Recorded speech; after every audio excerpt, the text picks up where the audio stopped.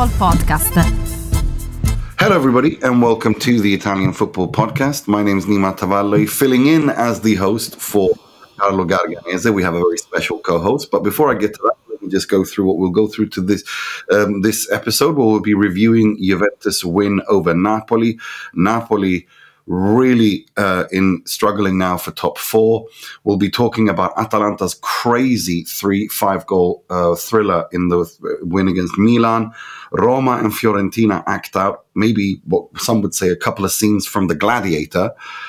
Inter smash Udinese. We'll be talking all of the rest of the Serie A, as well as previewing the final group stages of the Champions League. This week's Baggio, Prem-Face and Serie A's of the week. For all our first-time listeners, this is our Monday free weekly episode that we do every Monday, reviewing the weekend Serie A action and all the biggest talking points in Italian football. If you want to support the Italian Football Podcast and receive all of our content that we do throughout the week, including a weekly Q&A episode every Tuesday where we answer all the questions sent in from our patrons, plus the weekly Thursday midweek review show, plus interviews, post-match reaction, and much, much more, then go to patreon.com/TIFP and become a subscriber for just $2.99 a month plus VAT. Now you can also sign up to be a paid subscriber on Spotify. We'll provide the link in the description. Same price and same terms apply. And for all of you who listen on Spotify, Apple, and iTunes podcasts, we really appreciate if you give us a 5-star rating, give us a follow and a like. We're on YouTube as well. It really helps us grow and do more quality content for you guys. So let's get into today's show. As I said, we are joined by a very special co-host. He's been on the pod many times before. He's a very good friend of ours. Welcome, Adriano Del Monte. How are you doing? Grazie, Nima. Doing very well. Great to be with you. Right, so let's start with the first game. Juventus-Napoli. That was the biggest game of the weekend. And Juve, let's start from the Juventus point of view. I mean, this is another impressive win against a big side. They've managed to, I mean, this was something that Juve were highly criticized for last season. Or Allegri, I should say, has been highly criticized since his return. The results against the big sides, of course, in the Champions League, but also in the Serie A. But this season, they've beaten Napoli home, beaten Milan away, beaten Fiorentina away, beaten Lazio at home. In all of those games, they've just conceded one goal. They've drew Inter at home. They drew Atalanta away in a goalless draw. They've played all the big teams except Roma, and they've conceded 2 goals, and they've only drawn 2, won the rest. That's incredibly impressive. Absolutely. Look, I know that Carlo has certainly been vocal against the current coach for some time, but look, certainly I think where the credit is due for Massimiliano Allegri and this current Juventus squad is that they're certainly making the most of what they can. Every opportunity, they seem committed, they seem united, and it's a level of determination that we've seen present among some of the very great Juventus sides of old. Now, we know clearly on paper this isn't the best Juventus squad, the best Juventus 11 we've ever seen, but there is something special brewing there. And look, we'll get on to Inter later on, but the fact that it looks like a two-way race for the Scudetto as we approach the halfway mark of the campaign, it's been a tremendous turnaround for a team who, of course, have struggled very frequently, both obviously last season in Europe and domestically in recent seasons. So It has come along very nicely so far. There are no signs whatsoever that they're going to slow up anytime soon. And obviously, as was discussed by many coming into the start of the season, no European football for Juventus could be the blessing in disguise that helps get this team and this club back on track. So, look, no mean feat, of course. Napoli are nowhere near what we saw last season. Obviously, the change of coach hasn't helped. Well, 2 changes of coach now in the space of 6 months. But this was a statement victory. There's no doubt about that, because we remember it was this meeting in Naples last season that all but ended, or that gave the belief for Napoli, I guess, that the Scudetto was alive. And this time around now, a really, really important win, and one of many. You've already touched on the results this season, but for a Napoli team who did the double against Juve this season, really, really important win, both on the pitch, but also for the mentality off the pitch as well. So this Juventus side not going anywhere anytime soon. They're really not. And I mean, the winning mentality point is something I wanted to talk about, because this is to me and you. We've seen great Juve through the years. I mean, this ruthless efficiency. I mean, on the if you look at the stats, the XG was 0.0185 versus 0.86 in the first half, and 1.09 versus 1.23, and Napoli had 1.23. Look, Juve score. Napoli probably had better chances, but they didn't. And it's not just the defense; it's for me. I want to talk about that. To me, is a sign of a Juve who seem almost inevitable, in the sense that they've got that winning mentality, and that they just can't be stopped. It looks like that. And we saw the clips, or if you're watching or covering the match, you would have seen it live. But then there's been plenty of clips doing the rounds on social media post-match with the attention the defenders in particular were giving to Osimhen and co in attack. For me, having covered Juventus so many times this season, again, it's very different. In Serie A this season, they're focused on the one competition. And I think that has enabled Allegri to, I mentioned earlier, but unite the squad, bring them together. They have looked, last season particularly, they looked a mess at times, lacking a game plan, lacking an identity, and lacking a purpose. That's changed. One thing I take away from this match was I loved, and it's certainly not the first time, but Dusan Vlahovic is an example of a player maybe who hasn't been at his best under Massimiliano Allegri. But I loved the scenes when Gatti scored. Obviously, what was the match-winning goal? Watch Vlahovic's reaction. Watch how thrilled he is for Gatti to again score. There is something special within the team. And we've seen this historically at club level, at national team level, where sometimes it isn't the star 11 that will win you a trophy, but it is that unity within a squad that will bring the best out of everyone in that squad.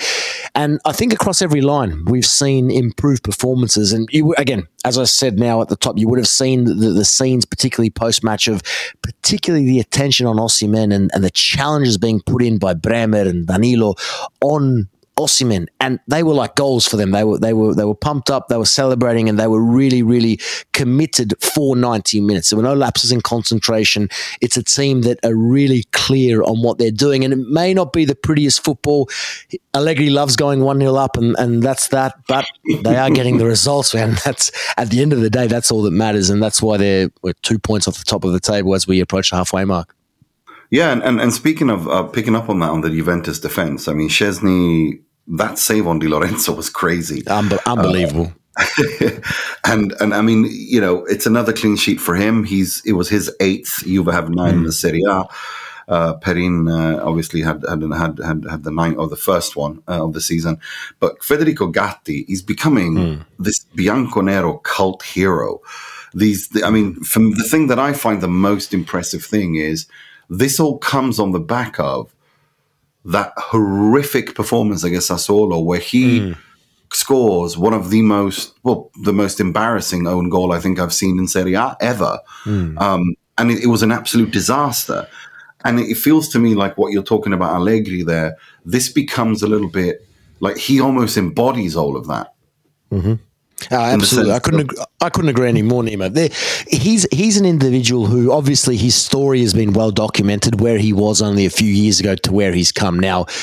It is remarkable that in itself. Is it also partly due to how Juventus have fallen in recent seasons that the opportunity has come about for him, perhaps, but he's taken that opportunity and grown. Now, certainly responding to what happened in, I think it was late September, in that 4-2 defeat away to Sassuolo, to have turned that around and have performed as consistently, not only the goals, but perform as consistently as he's done for both club and country. Remember, he played for Italy, played 90 minutes in the match against North Macedonia in Rome, which was, they did concede a couple of goals, but still very important for the country. So he's had this responsibility thrown on his shoulders, and he's delivered very well. And I've been super impressed with his performances, basically since then. I remember he scored in the Derby della Mole against Torino a few weeks after that. And obviously in the last couple of Serie A fixtures, Monza and Napoli, he's been the match winner. So it is a beautiful story, really, really special story. And he's certainly been a key part as to why Juventus have been in such incredible form.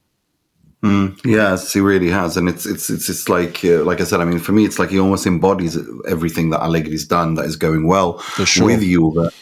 I wanted to talk a little bit also about Cambiasso. I mean, we talk about him quite a bit on the pod, but I have to say, I think this has got to be one of the most intelligent signings Juve have done ever. I mean, if it continues to, develop this way, the fact that he can play on the right, can play on the left, and he does so, he can invert him, he can play him wide. These Zambrotta similarities aren't going away, are they? And they're not. They're a player who can play everywhere, and I think that's what's exciting most Juventus fans. The similarity is certainly there for me. It's been really refreshing to see. Is he young? I guess 23, Serie A, certainly under Allegri is young, so it's good to see a young Italian who's capable of playing in multiple positions come through and have the impact he's had. So I've been really pleased to see that.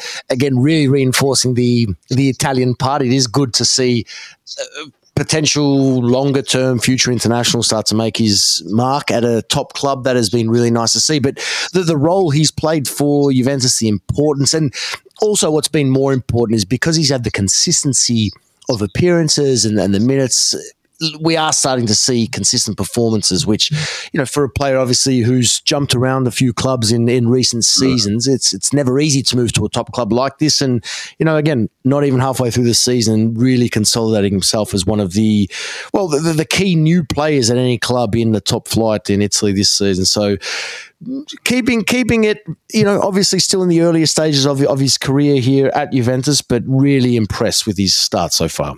No, he really has. He really, really has. And I wanted to just basically, you mentioned Dusan Vlahovic. I mean, he was unlucky at the post. What do you make of, I mean, this is like, will he stay? Will you ever get rid of him?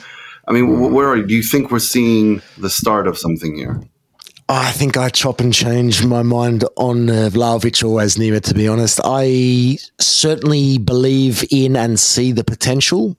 But, look, I guess that there was a lot more talk, particularly with the Bayern Munich before Kane went to Bayern last summer. But I always was under the impression that, look, if, like De Ligt, if that 70, 75 million offer comes and Juventus don't stand to lose any or too much money on the player, I think it was maybe there was an opportunity to sell and reinvest elsewhere. But again, I mentioned the unity in the squad. You can tell it's very, very visible. The unity in that attacking trio, or whoever it is, whether it's Vlahovic, Chiesa, or whoever else is up there, the attackers are going through the ranks there in this team.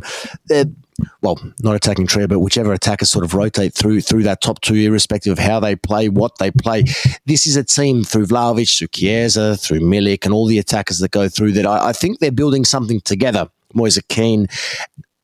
I don't know if disrupting that at this time with this Juventus squad is the right thing to do. So Vlahovic, still young, has proven he has been a capable player, certainly at Fiorentina, of course, in the latter stages of his time there where he's scoring lots of goals. I still think that potential and ability is there. Is Allegri the right manager for Vlahovic? Well, that same question can be asked for almost for anyone in that squad. And so obviously there's plenty of talk that perhaps Allegri may move on at the end of the season. Well, maybe it's worth keeping Vlahovic under a new manager because then perhaps the sky's the limit. So I think at this stage, I think my mindset as of this day, Nima, let's see Vlahovic stay in Serie A at least for a little while longer for this Juventus team. But look, I think that debate can be had, and I think you can argue either side pretty strongly, but I'll stick with keeping him with this current Juve side for now. Yeah, and speaking of Juve, just to finish up before we move to Napoli, they're just 2 points off Inter, and which is impressive. And we're going to get to Inter. Was saying this is, the greatest attacking football Inter have ever played in their history, and blah blah blah blah blah. But Juve are only 2 points behind. What do you see? Do you think Juve can win? Do you think this is sustainable? This model? Do you think Juve can actually do this? Look, you've touched on the results. And the results are the fact that they've beaten everyone they've needed to beat. It's plain and simple. And they've done it without conceding goals. And so as strong as any team in the league, defensively, Juventus have proven that that's how titles are won. They've done that before. And at the moment, having played almost every team in the competition, they're on track to doing that again, at least challenging.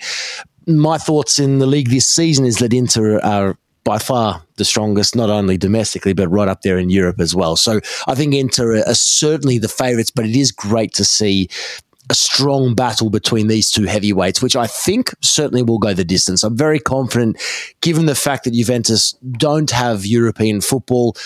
I think that Inter have the ability to compete on all fronts for every single trophy on offer this season. But I think that when we get into particularly February, March and April and into perhaps getting into the latter stages of the UEFA Champions League, I think this will be a moment for Juventus to certainly maintain the pace there. And I think this will go right down to the wire with Inter remaining the favourites. But I've been, look, from a very, very neutral perspective, which is how I work. I cover this competition in depth and obviously cover Italian football across the board in Europe and at international level.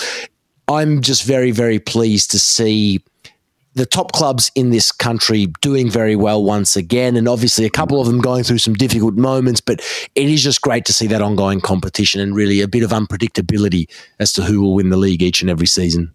Yeah, it is by far the most exciting league in the world, isn't it? Or in Europe, sure. It's not even the fact that you have so many different, potential winners, and you can't really say with any certainty, and also the madness of Italian football we're going to get to as well just keeps it going.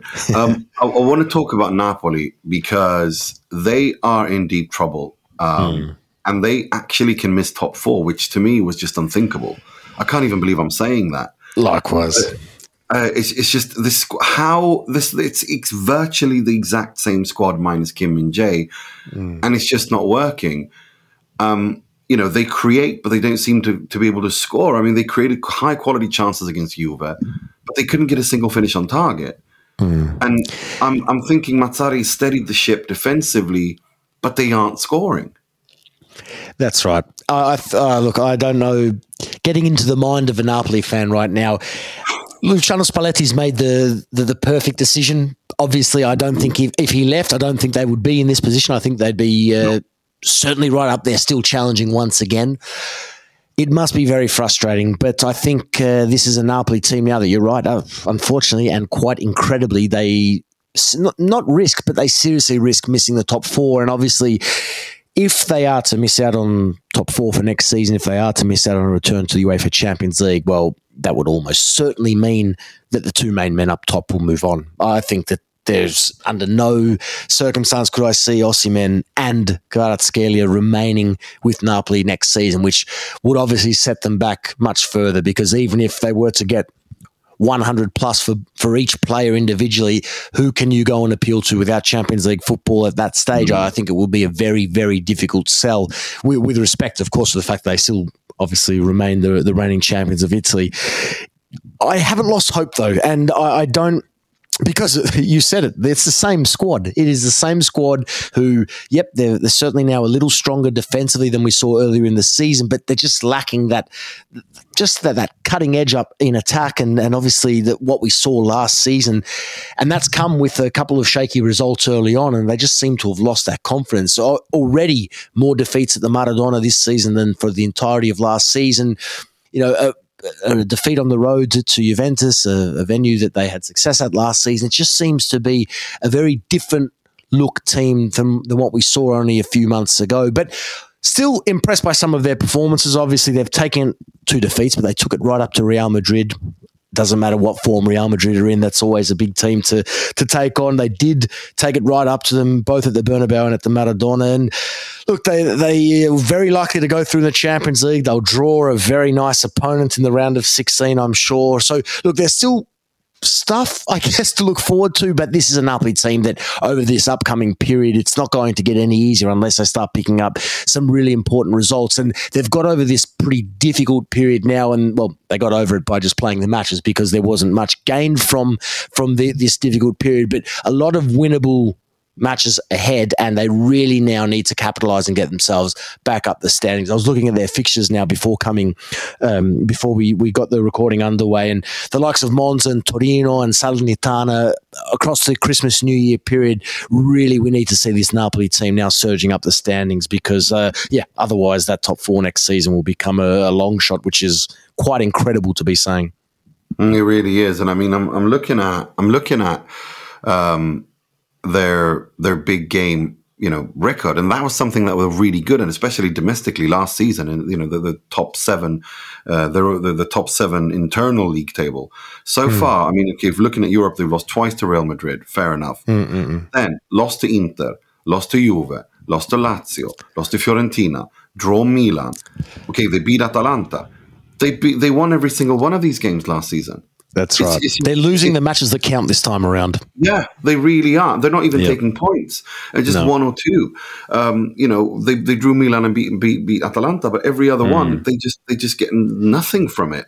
And I'm starting to ask myself. I remember last season, everyone was discussing if Milan's title defense was the worst one of the last 2 decades. I'm wondering if Napoli's is worse than Milan. Well, that's. I think you could be onto a strong point there. It's to be honest not something I'd thought about until this exact moment. So this is my fresh reaction to this point. But no, look, I think it is. I think it's a valid point, especially because of the fact that we are looking at effectively the same squad here minus Kim. And it has been just so disappointing. It really has. We know that irrespective of what happens this year, we know that Napoli, the club, we know that the city, we know they'll be talking about that Scudetto for years and years to come. It's just such an incredible place. I love going every time I'm fortunate to cover a match there, but it is a beautiful, beautiful place that, look, obviously they haven't celebrated the same amount of Scudetti as the two Milan clubs and Juventus, and they have been very much living in the moments of their history.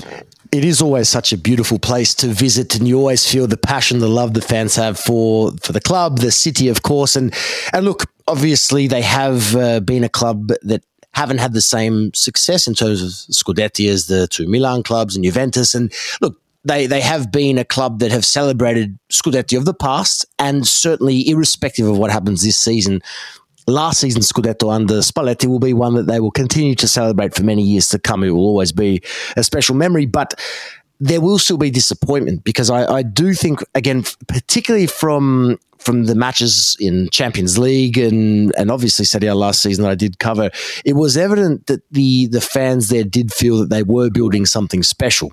Yeah. And that won't take anything away from the Scudetto, but it feels like, it's already over. And going back to the initial part of it being maybe one of the more disappointing title defenses, I'm in shock. I'm in shock where they are currently at. Okay, maybe they weren't as strong, going to be as strong as an Inter this season, obviously looking very strong on paper and getting much better Champions League finalists. But I think there was still that belief and hope from the fans that they would at least seriously challenge. And again, the fact that we're so early in the campaign and, well, their hopes of retaining that Scudetto are completely over. It must be a tough pill to swallow this early on. But again, I'm going to give them the benefit of the doubt. I do still have some optimism. I still do. And I'd like to see them turn it around, but they're going to have to do so very quickly because the gap to the top four, okay, very small today, but that can change very quickly tomorrow if they don't start picking up some points very soon. For sure, absolutely. Another team that could potentially be drawn into a battle for top four is Milan. Things are not looking good there at all. This was an incredible game against the Atalanta-Milan game, and I want to start. Let's start from the Milan perspective. I thought the positive was to see Mike Mignon making the miracle saves that he usually does, especially with the I think it was Lukman. That is one of the saves of the year. I've never seen when he does these miracles. It's just he's unbelievable. Some of the saves he does are just I gasp crazy. For breath. It's just genuinely crazy, and I don't think you can really blame him for any of the goals. I think Benasser coming back is incredibly important for them. Theo in a back four actually has worked out really well as a central defender. Luka Jovic scoring again, and I mean, of course, they showed resilience and character to get back twice, and you could even say that I felt that after Jovic equalized, they could have gone on for the win, gone for the win. So I think this was a step forward in performance-wise. Would you agree with that? I do agree with that. Obviously, they come up against okay, an opponent not in the best form themselves in Atalanta, but there were positives to take away. Obviously, it's been a tough period for this club with a number of injuries and a number of issues, and obviously the Champions League schedule has been very tricky. No easy games in that competition ever, but certainly not in Milan's case. But look, it was a good spectacle for Serie A. Let's say that as a starting point. It was a very, very good match, an incredible finish to the match. But it's a Milan team, Nima, with many, many areas to analyse, to assess, and perhaps change as they go forward. But look, I think they will take positives out of the game. I can't wait to see what happens in the Champions League this week, as Milan go to Newcastle, because a Newcastle team who have issues of their own. But look, for Milan, as I said, I think there are each line of the park, on the pitch, off the pitch, there are questions to be asked, and this is a club at this stage, at this point of the season, that could be analysed for the entirety of the program. But as things stand, they remain third. They remain third fairly comfortably for now, and obviously, given Napoli's struggles this season, I think that does give them the edge when we talk about who will be in the running pretty seriously for the top four this season. So, look, it hasn't been a perfect season by any stretch for Milan, but given what they've gone through, given the issues they've had, the injuries they've had, I'm not saying they'll take it, being 9 points adrift of Inter at this point, but I think they're doing as well as they can at this stage of the season. They are, but I have to talk about the negatives in this game. To me, Calabria, what's going on here? What's going on? Qualitatively, he's a squad player at Milan. Okay, he was he had a fantastic season when they won the Scudetto, no doubt. But to me, he's a squad player at Milan, let alone being a captain. And the lack of leadership qualities to be a captain, and the ridiculous discipline. 2 bookings in 13 minutes, the second in the 93rd minute, in the middle of the pitch, when your team can actually go on and win the game. For me, that's unforgivable.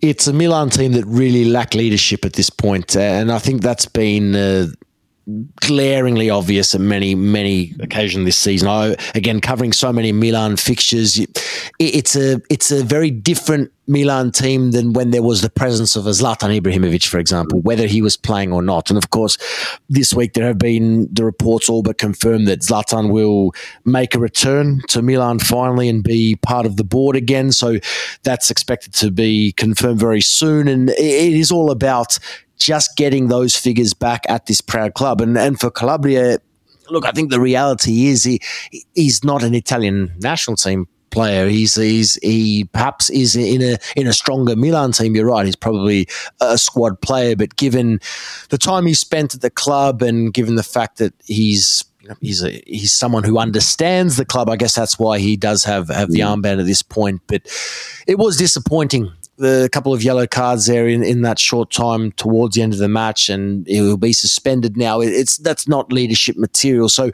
it was a disappointing end to the match. Of course, Muriel scored 90 seconds after that second booking, which just made that moment even worse. So again, many areas to analyze and discuss, and certainly defensively, certainly in terms of its leadership, this is a team that need a shake up on that front. And I do think that given the major turnover for Milan, obviously Tonali sold big money. Milan went out and purchased a number of players.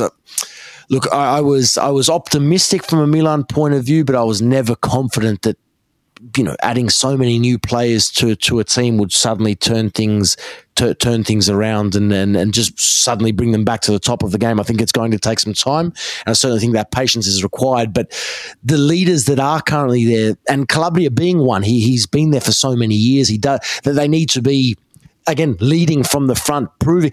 Look at Agatti at Juventus. Hasn't been there for that many years, but I think he's playing with that passion, that what it takes to be a Juventus player. You see so many Juventus players of old talk about that love they feel for that club. I think Milan lack that identity at the moment, and obviously only a handful of players. I'm just looking at the 11 from the weekend.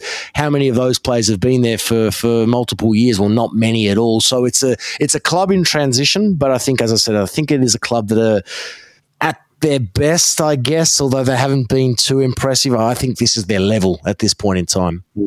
Yeah, that could be very well it. And to me, I think to build on that point that you said, I think there's a lack of belief in the sense that you know, in this game, they didn't create that much, but they had efficiency. But the belief wasn't there. Whilst games in the Champions League, Dortmund and Newcastle especially, they created loads. Just couldn't seem to score because they didn't feel like they believed in it enough. Nima, that's spot on. I'd love your take on it because, again, there has been such a difference this season being there pitch side covering Milan in the Champions League compared to covering Milan in a lesser Serie A match. An example, the matches were very, very close when there was the PSG home match day 4 Champions League, and it was actually 3 days apart. It was Udinese on a Saturday night, San Siro. Udinese went to San Siro 1-0. It was a lackluster performance from the 11 on the pitch, the substitutes that came on, even the feeling in the crowd. There was something different. 3 days later, it was PSG.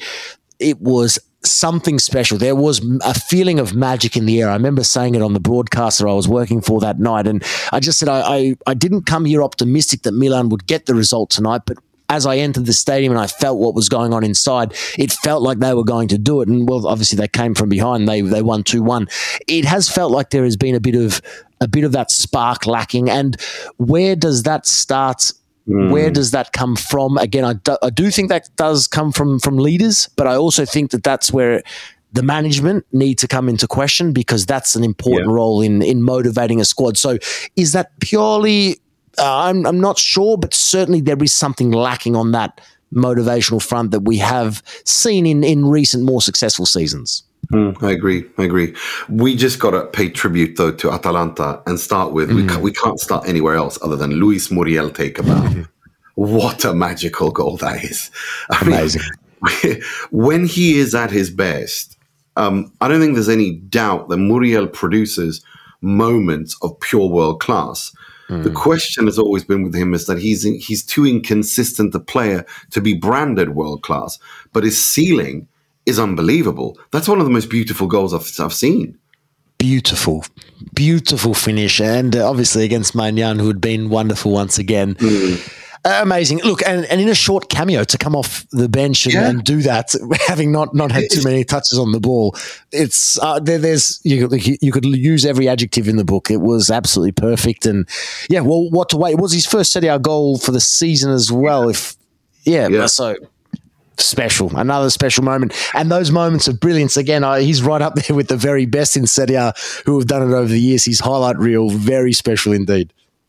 Yeah, and just Ademola Lookman continues to impress. He should have had a hat trick. He had a shocking miss, but he did have a brace. And I'm thinking he's looking like he could be the next big money sale for Atalanta. That's the way they do things. They do. And the one thing about Scalvini, I wanted to ask your opinion about that because I think with him, me and Carlo have been discussing. We're not quite sure what to think of him, but I think he's actually very good going forward. He's relentless. I mean, that position when he wins 2 tackles and pushes forward, that's him. And I'm starting to question, and also because of how poor he is defensively, is centre-back even his position?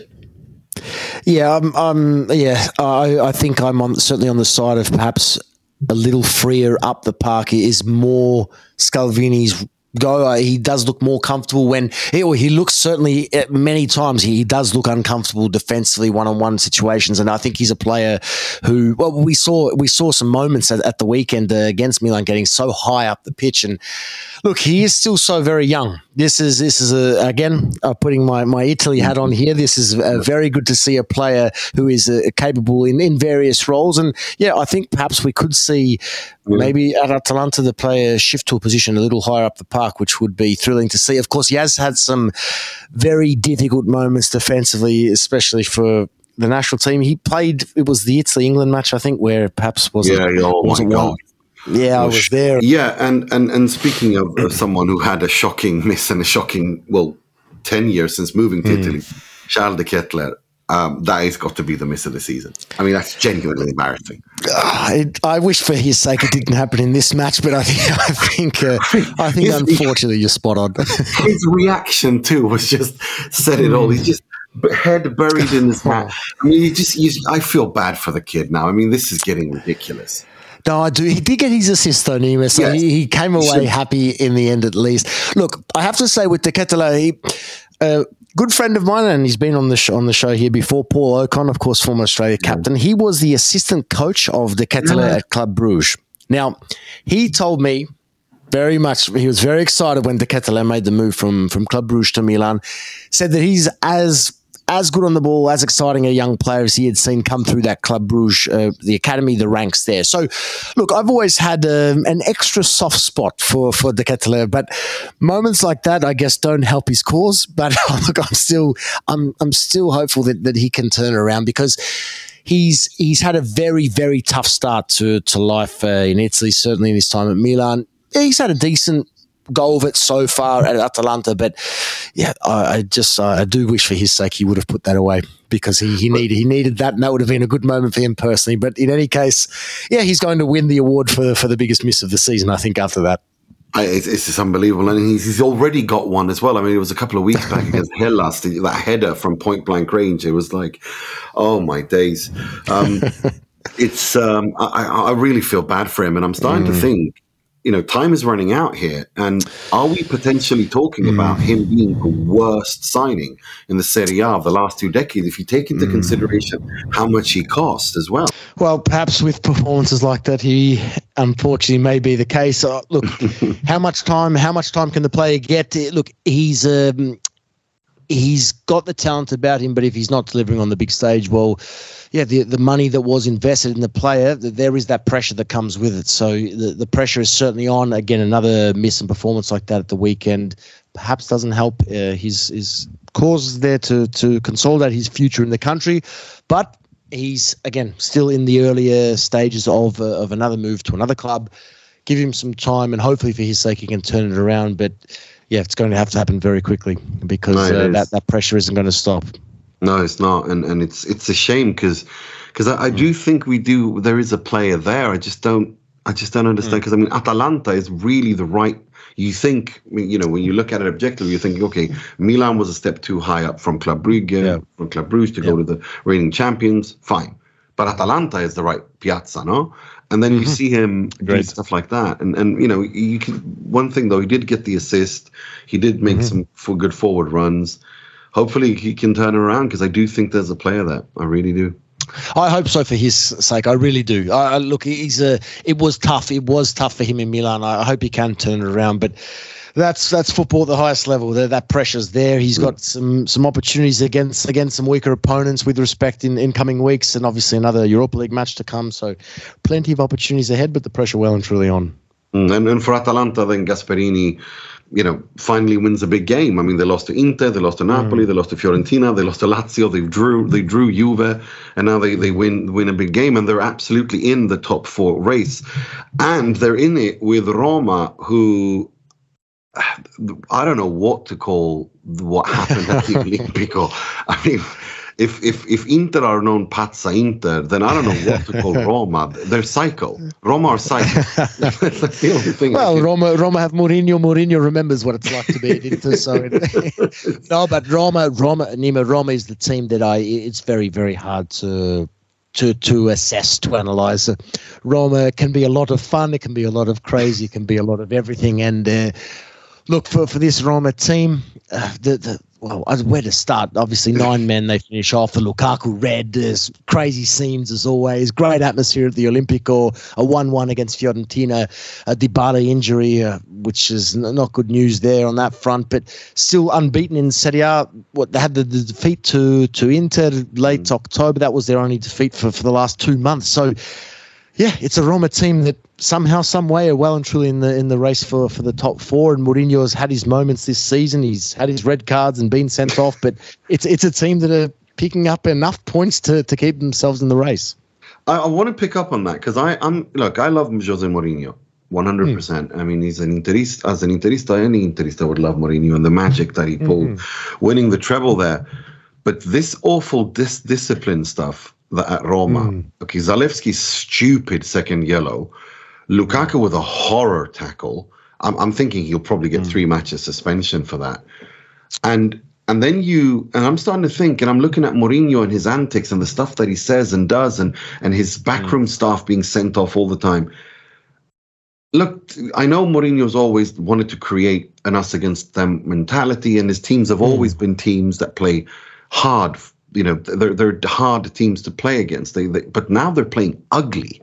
I think Roma are an ugly side under Mourinho, and I mean in sense of the way that they foul. It's just so cynical. I've never seen Mourinho teams do this, and I'm thinking, what's going on here? I mean, surely all of this is Mourinho's fault, no? I agree, and it's that word "ugly" which I have to also unfortunately agree with, because it's not pretty on the eye. It's not some of those challenges at the weekend. Uncalled for, unnecessary, and it's disappointing. Of course, even last season, I was there in Budapest, the final, the Sevilla-Roma final, and just some of the comments in the lead up in the post match. It sets the tone. It's what Mourinho's Roma are all about, and they were hard done by in that match for me. There was obviously a couple of moments that perhaps could have gone their way as opposed to against them. But you're right. I don't know really. You don't know what to expect from Mourinho's Roma, except that it is going to be ugly. That's the consistent theme. And that yes, they are getting some results. There have been some dramatic wins. It was the Lecce match a couple of weeks ago where they scored 2 goals in stoppage time and came from behind and win. So they are pulling off some really dramatic results. But overall, the football, the vision. I start to think when I look at a Mourinho team like this, how much longer will Jose be there for? Yeah. And is it perhaps the beginning of the end of this phase of his career at this club? And that's sort of where my mind drifts to as I see that sort of football. We know Mourinho's had great success everywhere he's been, and if he decides to retire tomorrow, if he decides to move on tomorrow, he will always be regarded as a legend of the game. And yeah, I think I just get the feeling that perhaps this is the latter stages of his time in the capital. I couldn't agree more, and I'm starting to think that this is the latter stages of his career at club football too. I'm starting to think that maybe international football is where it's at for him with Portugal or whoever.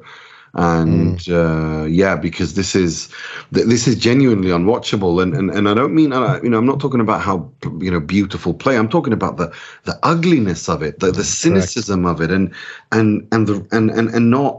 the fact that he just doesn't seem to, in the past Mourinho had self, he could reflect upon himself, and now it's just he's turned into this It's gone toxic in a way, everything, where it's always someone else's fault. It's Berardi's fault. It's the referee's fault. There's no self-awareness there at all. And I'm looking at it and I'm going, why are you doing this? Why are you turning the entire environment into this toxic hellhole when you're actually locked in the race for the top 4? You have a decent squad that can take you far in Europe. Who knows? You could actually win it this time, with a bit of a good draw. And this is a missed opportunity for you. You could have put some distance between yourself and Fiorentina, a direct rival. You could have put some distance between yourself and Napoli and Bologna and Atalanta, who are, especially Napoli, who will wake up and will have an easier fixture list now. And instead, this nonsense, this complete and utter nonsense, I genuinely, I don't understand it. I genuinely don't get what he's thinking. No, I don't. And everything you've just touched on there, that's not benefiting anyone. And that's where I don't see where the logic comes into it. And it's all I can put it down to, I can't get in the mind of Jose Mourinho, but all I put it down to is it's lacking a bit of care because he's just doing it without real thought. And that's where I start to raise the question, well, is he starting to check himself out a little bit? Because it really, really makes no sense for anyone involved. It's not benefiting their relationship with the league, with the referees, with the clubs, with anyone. It's not helping them. You're calling out the media, you're calling out journalists, you're responding to them in different languages. You're not maintaining good relations with anyone. So what's the plan? I'm not quite sure. But Mourinho will say, well, I've been there and done it and won it all, so let me do my way. That's the best way, and we just watch on. But look, I enjoy the entertainment, but it's certainly not doing Roma any favors for me. It's really not. And I think it's such a shame because it's a missed opportunity. I think Roma actually have a shot at finishing in the top 4, or even winning the Europa League and getting back to the Champions League. And this nonsense, the lack of discipline, that's the thing. Mourinho's teams have never lacked discipline. Now I feel there's no discipline. It feels like I get the sense when I watch Roma that Gianluca Mancini has calmed down, but everyone else has caught the Mancini bug. Yeah, it's like, good way to put it. And it's crazy. It's like it's a team of Gianluca Mancinis back in the day when he was unhinged, and he's the least unhinged on this Roma team. And I'm thinking, this is not normal. No, it's not. And even look again, just bringing up the Lukaku challenge again. How many red cards has Lukaku had at club level? I wouldn't think too many in his career, and it was just a bizarre challenge for him to do that at that stage of the match. Again, making no sense. So, not that direction is coming directly from the coach, but there is that tone and that attitude and that approach to play in a manner of, I guess, a very physical manner, and the player has responded and he's done that, which made absolutely no sense. So, yeah, certainly questions need to be asked there. But Roma, if they are to play that style with that style of discipline, well, that will hinder their chances of a top four finish next season. It certainly will. And just to touch on Fiorentina quickly, I mean, they were invited right back into the game after the Zalewski injury. And I think they will be kicking themselves not to have won it, given that Roma ended with 10 men. And this is something we've been discussed on the pod quite a bit, where Carlo and I disagree a little bit. I'm keen to hear what you think. Yes, Fiorentina create chances, but the attack lacks bite. Is it an Italiano problem for not being able to develop the players he's got? Is it just bad luck? Is it a qualitative issue? Is it all of the above? What's your thoughts?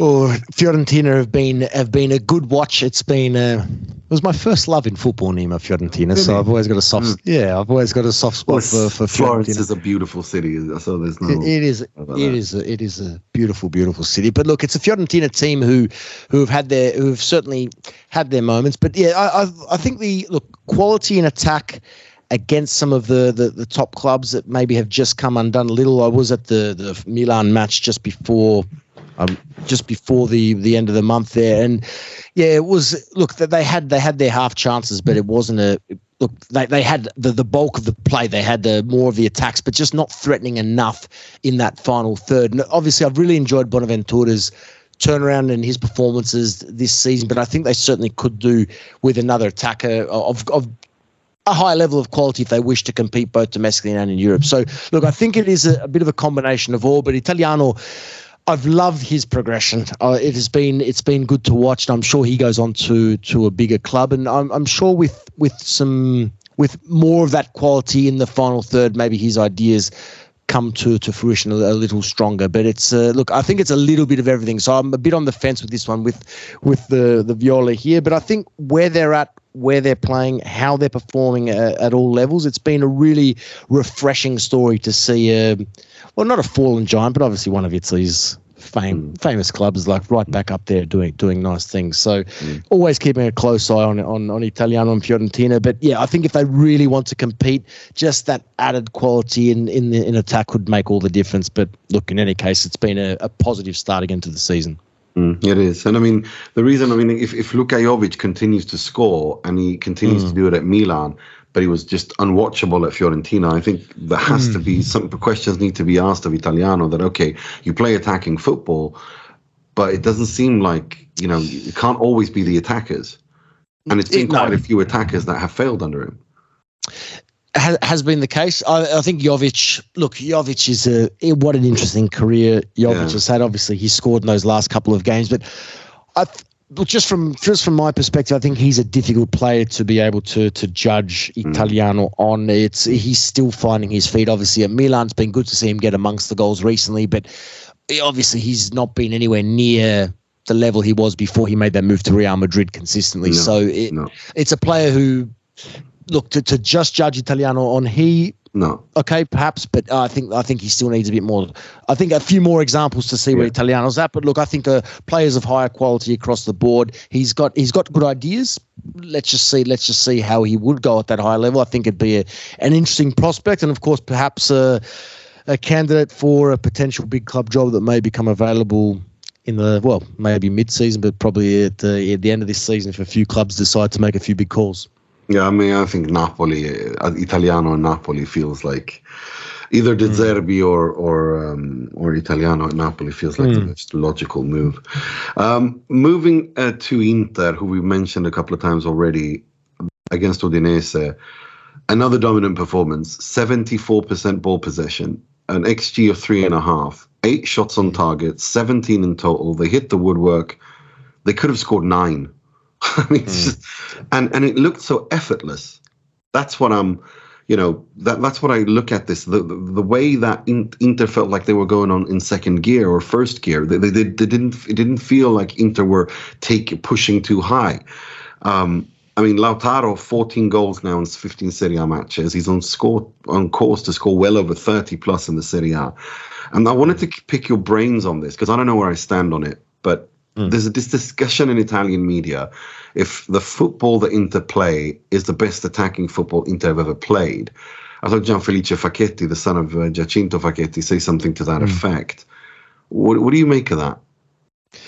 Look, I think it's a fairly strong point. This is an Inter team that are as good as any team we've seen in Serie A for me in recent seasons. I think as good as any team in Italy since the 15 Juventus team that went to the final in Berlin against Barcelona in the Champions League. And it's a team that are absolutely, for me, they're complete. Stronger than last season. I was there at the Champions League final, and obviously on another night they win that match. They beat Manchester City, no problem, because it was an incredible performance. And that's the level that this Inter Milan team are at. That's why, for me, they're the clear favourites to win the Scudetto this season. They're the clear... For me, they're a clear top team to go very deep in the Champions League again, irrespective of what some of our friends in England might say with Arsenal being perhaps being stronger than them for no reason whatsoever. But this is an Inter Milan team who have absolutely impressed me. I love covering their matches at San Siro, watching with a sellout crowd and the support and the love. And this is a club that are doing wonderful things in the city of Milan. And I think it's a team on every single line that are strong. They're together. The signings have been absolutely remarkable. Jan Sommer, I knew he's a top goalkeeper, and I knew that would be an absolute steal. I had no doubt about that. Same as Pavard, of course, injured at the moment, but these are real deal players at the absolute top of their game. And obviously, sorry for the Onana situation, but given what Sommer has done and what Onana has done, that's made that move look even better. So it's been remarkable in goal. Lautaro, for me, is one of the very best players in world football at the moment on form. Thuram is one of the best signings of the season across any competition. That midfield is as good as any midfield. And obviously, defensively, they've started to build... Well, they've built on what was a strong partnership defensively. The trio last season, it's got even better with some depth as well. So, nothing to fault about this Inter team. Inzaghi has done remarkable things, and really need to believe and dream big, because this is a team for me that really can win it all this season. And I know you said that, and here's that you said that on social media as well, that look, don't sleep on Inter to win the Champions League, and I know other people have said so as well. I mean, they went to the final last season and they look better this season. My only thing with that is, or this notion of this is the best attacking football Inter have ever played in their history and so on, I actually think, I'm not quite there yet, I actually think that there were moments in Inzaghi's first season where Inter played fantastic football, absolutely stunning football, even better than now. But they didn't end up winning that. But I do think that there is a different. But on the other hand, then I'd say, well, this is a different Inter. It's a much more mature Inter. It's not an Inter that bum rush games. They control them. They are much more mature. I mean, there was a stat of something like 8 or 9 games have been won in the second half by Inter this season in the Serie A alone, and the fact that they act like that, and that's what you need to do as a big team. But the Champions League point is really intriguing for me, because I see you say it, I see other people say it as well, and I'm thinking, what is it about this Inter side that has you thinking that they can compete with the likes of above all, Bayern Munich for me? I'm with you as well. I think Bayern are on top. It's a good question. Now, what is it? It's obviously off the back of last season, because, again, I really strongly believe that final was there to be won, and Manchester City win, and they're the best team in Europe, and that's that. So history states that, but it's a Manchester City team at the moment that remain the favourites for the Champions League to defend their crown. But I don't think this is a Manchester City team that are looking as good as they were last season. So certainly not writing them off. If Inter were to draw Man City, I think that Man City would go in as favourites in that tie, but that's the case. They're the team on top. Bayern Munich, I agree with you. They're my team on top. Obviously, the addition of Kane that complements what they were lacking, and that's still a very, very strong team top to bottom. Real Madrid are probably the next one there, and it's Inter for me next. So, look, I think what gives me the confidence that Inter can match these clubs is the fact that I think Inter is the best unit. I think Inter is the best squad. I think that Man City have had a couple of changes, and as I said, I just don't think this is the same Man City as last season. Bayern, obviously with Kane, but they have had a couple of really underwhelming performances this season. They were beaten at the weekend by Eintracht Frankfurt 5-1. They've had a couple of matches. I covered their match against Manchester United in match day 1 of the Champions League. They won it 4-3, but conceded 3 goals to Manchester United. They let their guard down defensively very easily on a few occasions. So, look, it is perhaps picking a few particular moments, but I don't get the sense that these teams are unbeatable. Real Madrid as well. We know how good they are. We know how good they are in the Champions League, but obviously this is a Real Madrid team who, well, they're not at their absolute best. They do have the signing of the season in Bellingham, who is doing ridiculous things, but this is a team that are not as deep as we've seen under Ancelotti in previous years, not as deep as the Real Madrid squads we've seen previously, and we know that depth, particularly in the latter stages of the European season, really come into play, and this is an Inter team that, well, it was against Benfica, effectively played a second team, and in order to rest for the Napoli match. And obviously the 3-3 against Benfica, not ideal, but the result was enough. Come out against Napoli, 7 goals now in the last 2 fixtures.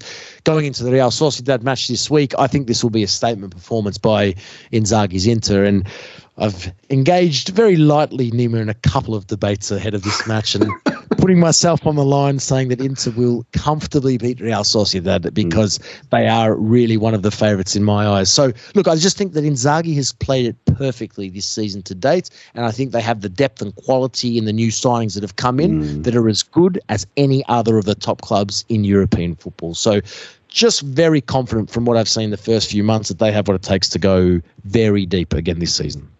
Yeah, well, from your mouth to God's ears, eh? Well, this just briefly, rest of the Serie A. Salernitana lose to Bologna. Bologna having an incredible season, but I have to say, Salernitana goalkeeper Costil making 2. I don't even know what to call that. Gifting 2 goals, as Eric said, who does continue to impress. And, you know, Bologna continue to impress. You know, they're punching well above their weight. They created quite a few chances to score. I mean, Ferguson hit the woodwork. How far do you think they can go? I mean, they are equal with Roma. Surely they can't get a top 4 spot, no? Surely not, but look, stranger things have happened, and it is a Bologna team playing some really, really nice football. And again, look, these stories are always wonderful. A Bologna team under a manager who has, well, had a strong start, but obviously he's moved around, and now he's found a place where he's been able to really unlock the potential of this club, and it is great to see. But I'll tell you, my I guess my analysis post Salernitana 1, Bologna 2. My reaction is this: I look at the league, I look at where things are at, and I've had the debate with myself for a long time where Serie A should go to enhance and strengthen the competition going forward. Do we need to go back to 18-team competition at some point like the Bundesliga have? When I see performances like this, some of the errors made, I think I am in favour of perhaps going back to an 18-team league at some point. I think that just to ensure that quality at the bottom, we've seen some, with respect, we've seen some really poor teams be relegated from Serie A over the last decade or so. It's something that I always think about when I see moments like that. On the other side, from Bologna, the story, magnificent. I love fairy tales. But if this Bologna team were to make the Champions League next season, if they were to finish in the top 4, that's not going to end well for anyone, because the club would lose its top players, no doubt about that. Bologna, as a club, to be able to remain competitive in 3 competitions is going to be near impossible. That's not going to benefit Italy's coefficient ranking. That's not going to benefit Serie A's future prospects in Europe. I look at things like this neutrally. I cover Italian football, you know how I work, and that's not going to be something that's going to bring more eyeballs to our competition. And I'm all for these stories. I love them. I hope Bologna do exceptionally well. It's nothing against Bologna specifically, but it is a moment for our league where in order to maintain the pace with the top competitions, we need money, we need investment, as we have discussed for many, many times, and we need our clubs performing very well in all competitions. And a result with these two sides who are at different ends of the standings, but it just gave me a moment to just reflect on where the league is at. And we obviously have a few issues that we need to analyse, discuss and improve in. And I just think that there are a couple of areas where across the board, if our mid-table clubs like a Bologna, like I guess a Fiorentina who's in there, Torino, these clubs, if they had more money behind them, if they had more opportunities to develop, like the clubs in England that have more wealth across the board, we would be in a better position to facilitate these clubs playing European football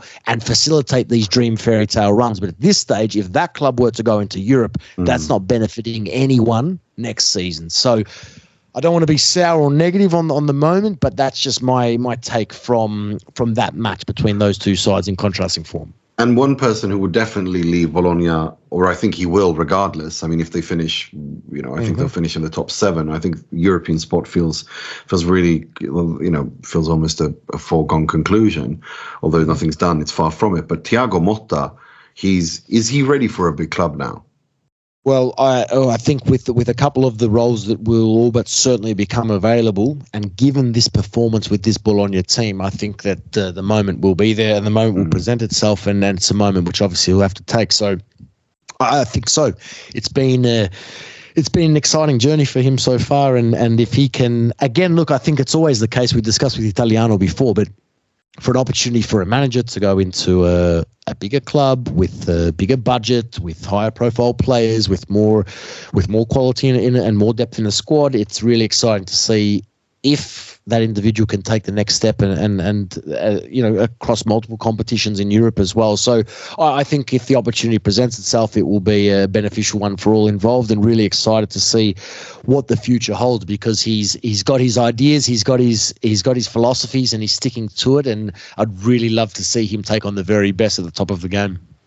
Absolutely. And I think Milan, especially Milan or Napoli, are the ones that may be looking at him. And I think Salernitana, unfortunately, are going down. It's breaking my heart. Yeah, and it's heartbreaking. And I mean, Pirola having the chance to equalize towards the end there just sums up their season. Hellas Lazio, I've given up on Lazio. I don't know what to. I watch them and they just confound me. I don't know. They're an enigma. How do you finish second in the Champions League, and you can actually win your Champions League group? We're going to get to that in a moment. And then you can't beat Hellas away, and it's just like I don't understand. It's such a head scratcher with Lazio, and now there's even the fans are fed up with Sarri now. More and more fans are screaming Sarri out, and I'm thinking, well, is it really Sarri out? Is it more Lotito out? Is it that they didn't sell Immobile? I'm confused, Adrian. What do you think? No, I'm scratching. I'm doing as much scratching, if not more, than you are, Nemo, because it's the results are all over the place. It's a club that are struggling. I'd say more so off the pitch in terms of where they're at, what they're doing. Obviously, they lost Milinkovic-Savic, and it's a club with some a lot of quality in this squad, and they have their moments where they're very impressive and play some incredible football. Of course, they've had some of the moments of the season, the Champions League. They've had some really special moments, but just so inconsistent. Obviously, not so much harmony amongst the fan base towards the manager. The manager, I saw the comments recently Sadi made about his time in England, which I thought were bizarre as well.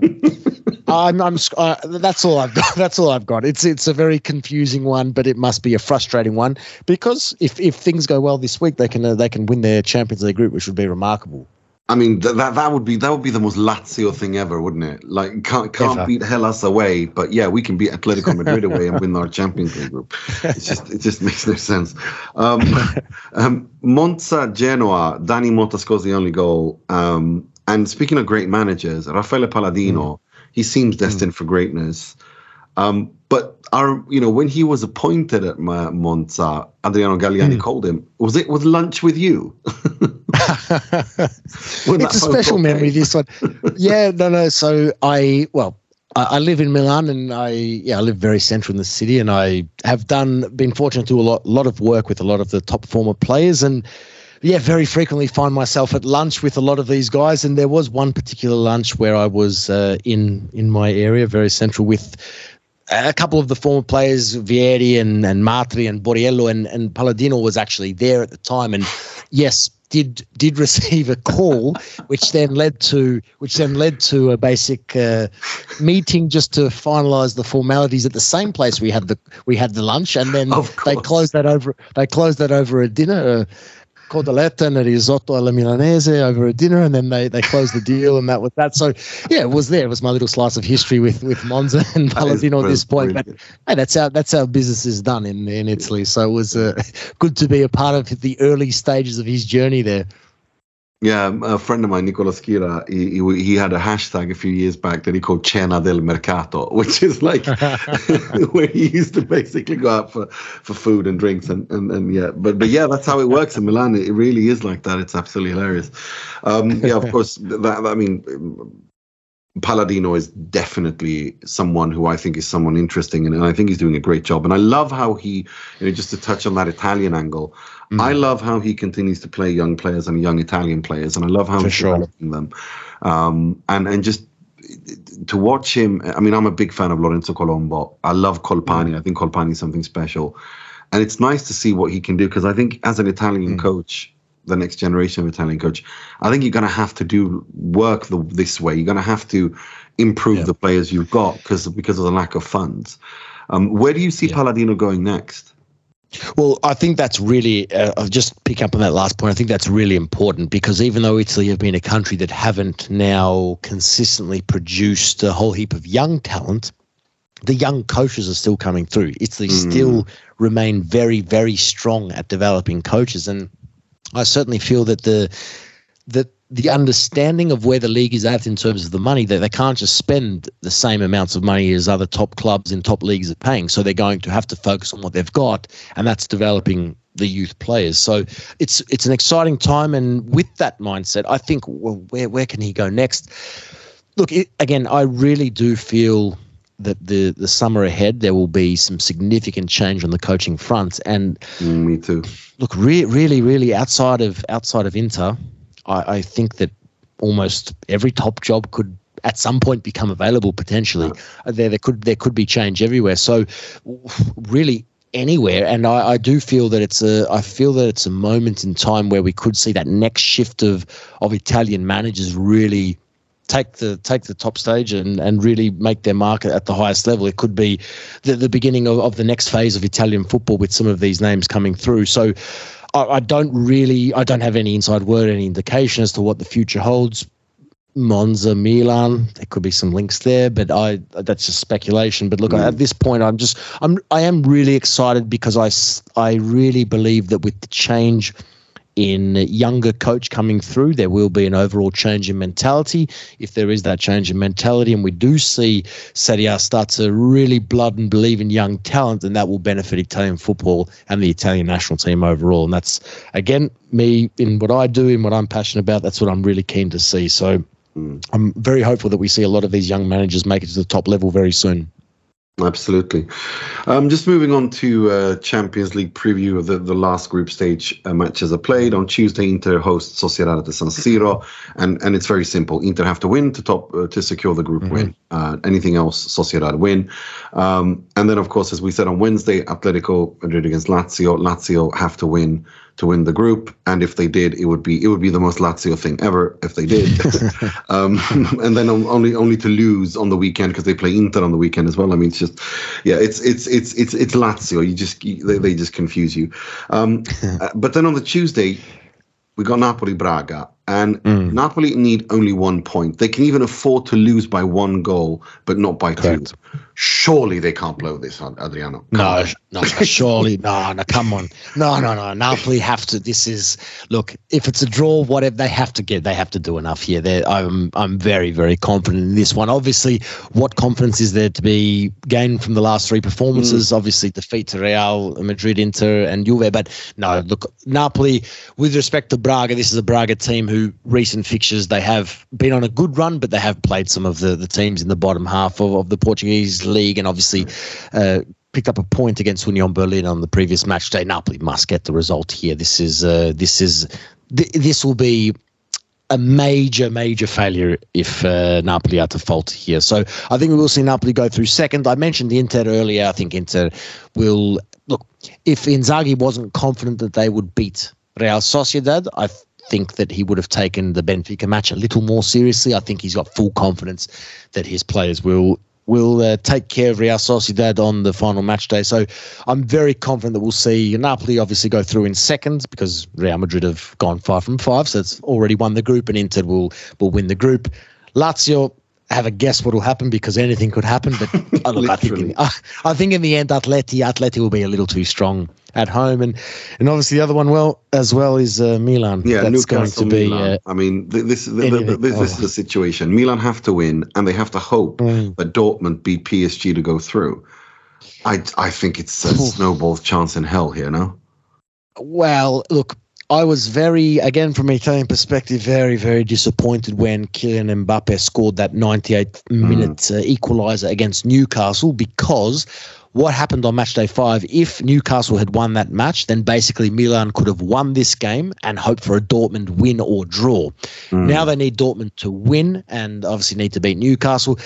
Look, I've covered many of the matches in this group this season, and PSG on the road, obviously they're 2 defeats from 2 matches. They lost 2-1 at Milan, they lost 4-1 at Newcastle, and PSG have been nowhere near the best version of PSG that we've seen this season. And I think going to Dortmund, where Dortmund need a point to win the group, I think Dortmund can definitely win this match. They had a very hard-fought win at the weekend. They played in the Bundesliga against Leipzig. Oh, sorry, it was a hard-fought defeat, rather, 2-3 at home to Leipzig. So it was a tough one there, but it was a Dortmund team that we know always at home are always very tough to beat, particularly in this competition. So I don't think that is I think that is very possible. I think Dortmund could beat PSG. The Milan trip to Newcastle, really anything could happen, but Newcastle are without so many players. That's really they got beaten heavily in the Premier League at the weekend. It's a team that aren't in their best shape for obvious reason. Who knows? Stranger things have happened. We remember Atalanta's incredible qualification when they lost their first few games. Milan obviously haven't been at their best, but they have been solid without being brilliant in this competition.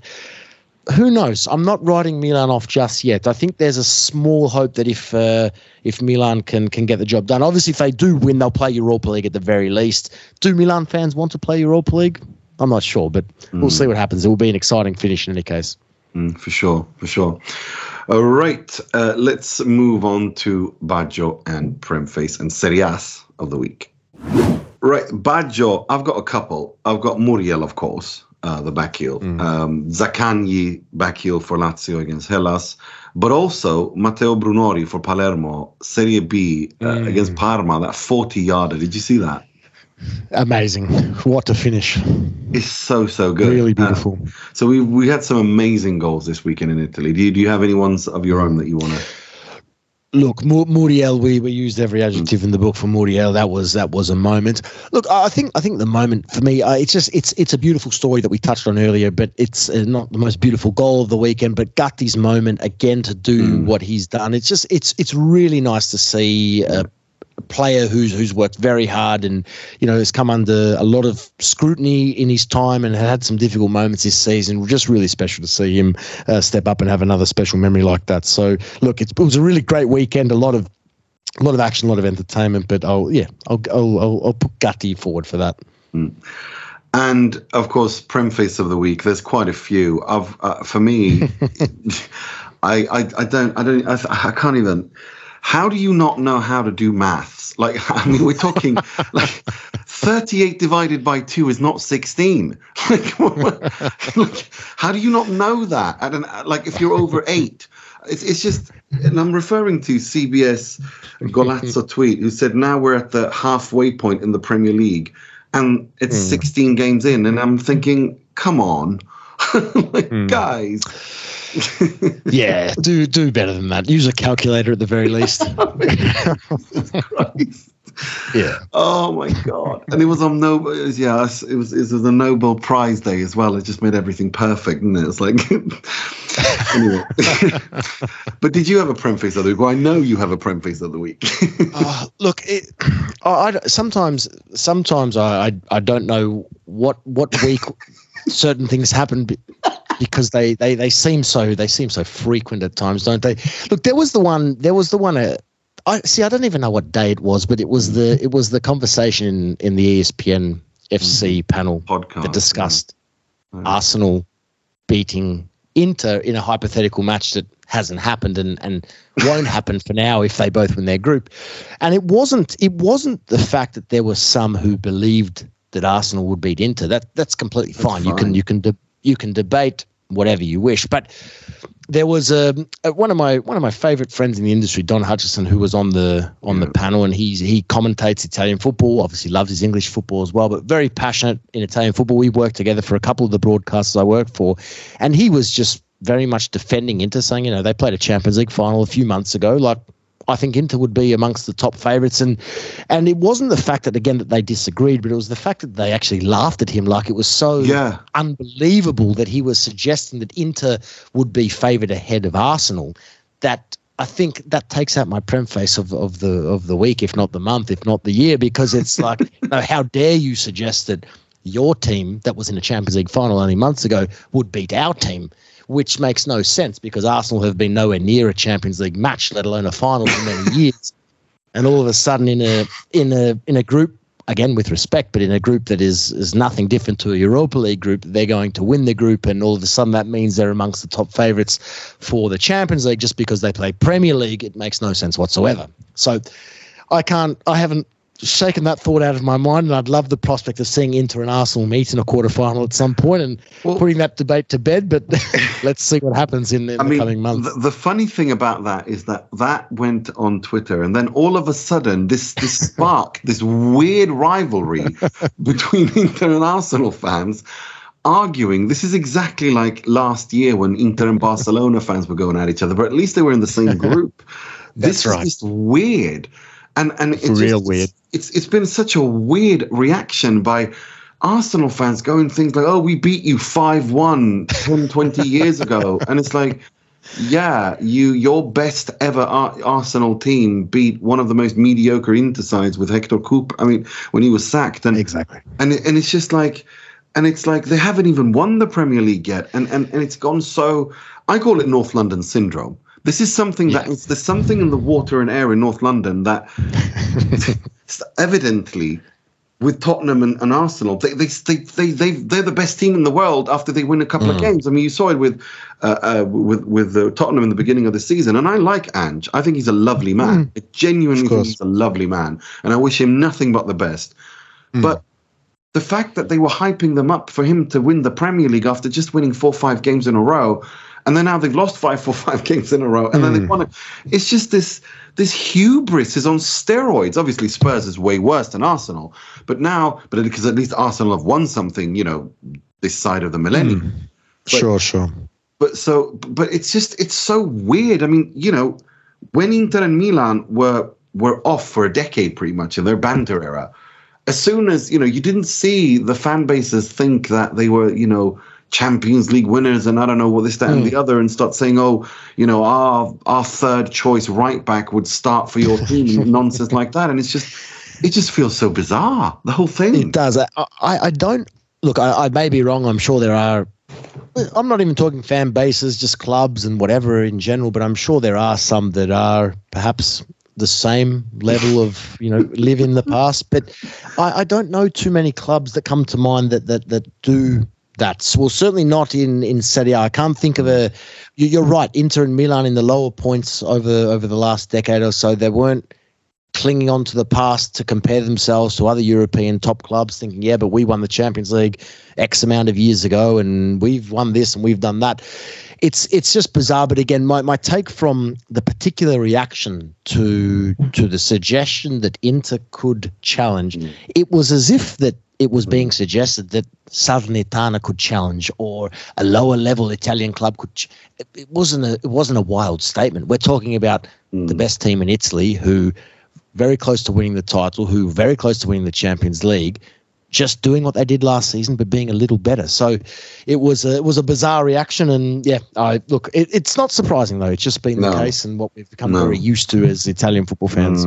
Yeah, and then finally, Serie A of the week. This has got to be. I mean, this is the only second or third time we're doing it, but I think this is the greatest Serie A of the week ever. How on earth do you do this? So in the week they have this thing, in this last week they had the Oscar del Calcio, right? And it's they have like an award show for the last season of Serie A players, and best striker, best blah blah blah, all the usual stuff, right? How do you manage to misspell the winner of a player who's won an award on the award? Well, you have to be Italian, don't you? It's and I looked at it, and I was looking at it because it was Chicha Kvaratskhelia, and they've Romanized his name for some inexplicable reason. So it was K apostrophe, but then it was misspelled because it said Kvaratskhelia. I just couldn't stop laughing. Yeah, look, we know that Serie A's strong point isn't in any language but their own. So it immediately becomes a tough exercise when we start to go down that path. But that's very bizarre, isn't it? It's very, very weird. I looked at that and I was like, wow. Have you got one as well? Or look, along that path, I think it's. Again, working in the mode that I do, I cover Italian football for almost all the English-speaking TV broadcasters around the world, and I'm very used to the lack of English coverage that we see across the globe. Look, it's probably not one that's just alone to this week, but I guess it's in the case of a recent experience I had. There was an event in Rome that covered basically all sport across Italy and whatnot. And it was a conference with some of the top people in Serie A speaking at. And there was some talk about the new Radio Serie A, which is obviously a radio platform that has been launched, some really important figures involved in the game, doing some great stuff domestically. The question was put to them by a good friend of mine in the industry at this summit in Rome with regards to, well, you've done very well. You're getting some good guests servicing the Italian market. And the question was put to them, well, are you going to do this surely for the rest of the world, maybe speak English or other languages? And no word of a lie that the question that was asked was scoffed at and laughed at by the Italians, thinking that it was completely unnecessary to service the other 7.9 billion people in the world. So it's just falls in line with everything that we have discussed today, and we'll discuss again with regards to just that lack of, I guess, marketing awareness by the league to grow and expand. And that's when we see issues like awards with misspelt names and a lack of and using Google Translate to post tweets online. And it's just, well, that's because they have no interest in doing anything outside of their four walls. So it's very annoying, but it's quite funny that those in charge are like, well, no, there's probably no point in doing anything in English going forward. So it's all the more important why yourself and Carlo are doing great work here. This is having as big an impact as anything the league is doing. So always keep up the great work, because it's I think it holds a very important place in the game. Thank you so much, Edwin. I really appreciate that, and that segues nicely into. We've reached the end of the part of the episode. We'll be back on Tuesday for a Q&A episode, and of course, the Thursday we'll be reviewing the Champions League games. But Adrian, thank you so much for stepping in and covering for Carlo and guest hosting. It's been an absolute pleasure. I know you travel and got so much going on, so I was going to let the floor to you, give you the floor and say, what have you got coming up? Where are you going next? And where can people follow you on social media? Absolute pleasure, Nima. Anytime. And as I said, keep up the great work, both you. Love what you do. I've got a nice short stay in Australia to spend some time with family over the break, which is always very nice. I do a little bit of tennis work as well, so I'll be covering the Australian Open in my home city of Melbourne. Then back into it for Serie A and Champions League in the new year after that, and obviously really busy first half of the year next year with my usual commitments around the Champions League and Serie A, and then the Euros, which are going to be really, really exciting, and hopefully Italy can replicate what they did a few years ago. So very busy, always on the road, and just every couple of days brings a new challenge ahead. So look, plenty of football, plenty of feature stories to come, and then obviously a lot of content in the lead up to the Euros. And then covering the Euros itself will be a very busy start to the first half of next year. And in terms of following me, anywhere you can, but most active for my football work across Twitter and Instagram at Adrian Del Monte there. So hit me up there, and plenty more to come in the new year for sure. Well, thank you very much for joining us. And like I said, everyone else, thank you. We'll be back on Tuesday for the Q&A pod, and with Carlo will be back then, and we'll also do Thursdays as always, a midweek review show. But until then, take care of yourselves and each other. Ciao, ciao.